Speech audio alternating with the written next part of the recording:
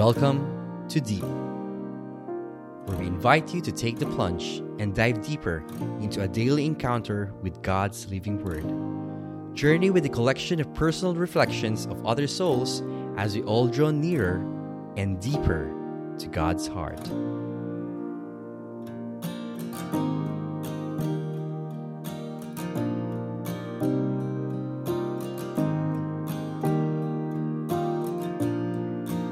Good morning, brothers and sisters. Welcome to another episode of Deep Warless Wednesday. The Gospel for today is from the book of Luke, chapter 11, verses 1 to 4. Jesus was praying in a certain place, and when he had finished, one of his disciples said to him, "Lord, teach us to pray, just as John taught the disciples."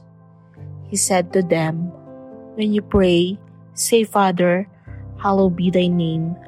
Your kingdom come. Give us each day our daily bread, and forgive us our sins, as we forgive those who sin against us. And do not lead us into the test." This is the word of the Lord. Thanks be to God. Today's gospel is a beautiful reminder to all of us that when we are praying, we should be fully surrendering to God and let Him do the rest.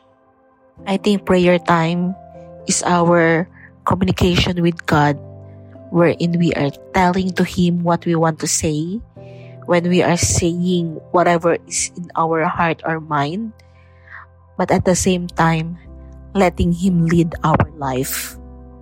Prayer time shouldn't be an instruction to God what to do in our life, but God's instruction to us what He wants for our life.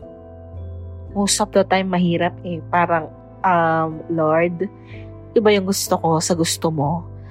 But at the end of the day, only God knows what is His plan for us. And whatever that plan is, I know. And I am sure that it is beautiful. This is Chalk, and I pray for your heart and healing. May God bless your heart always.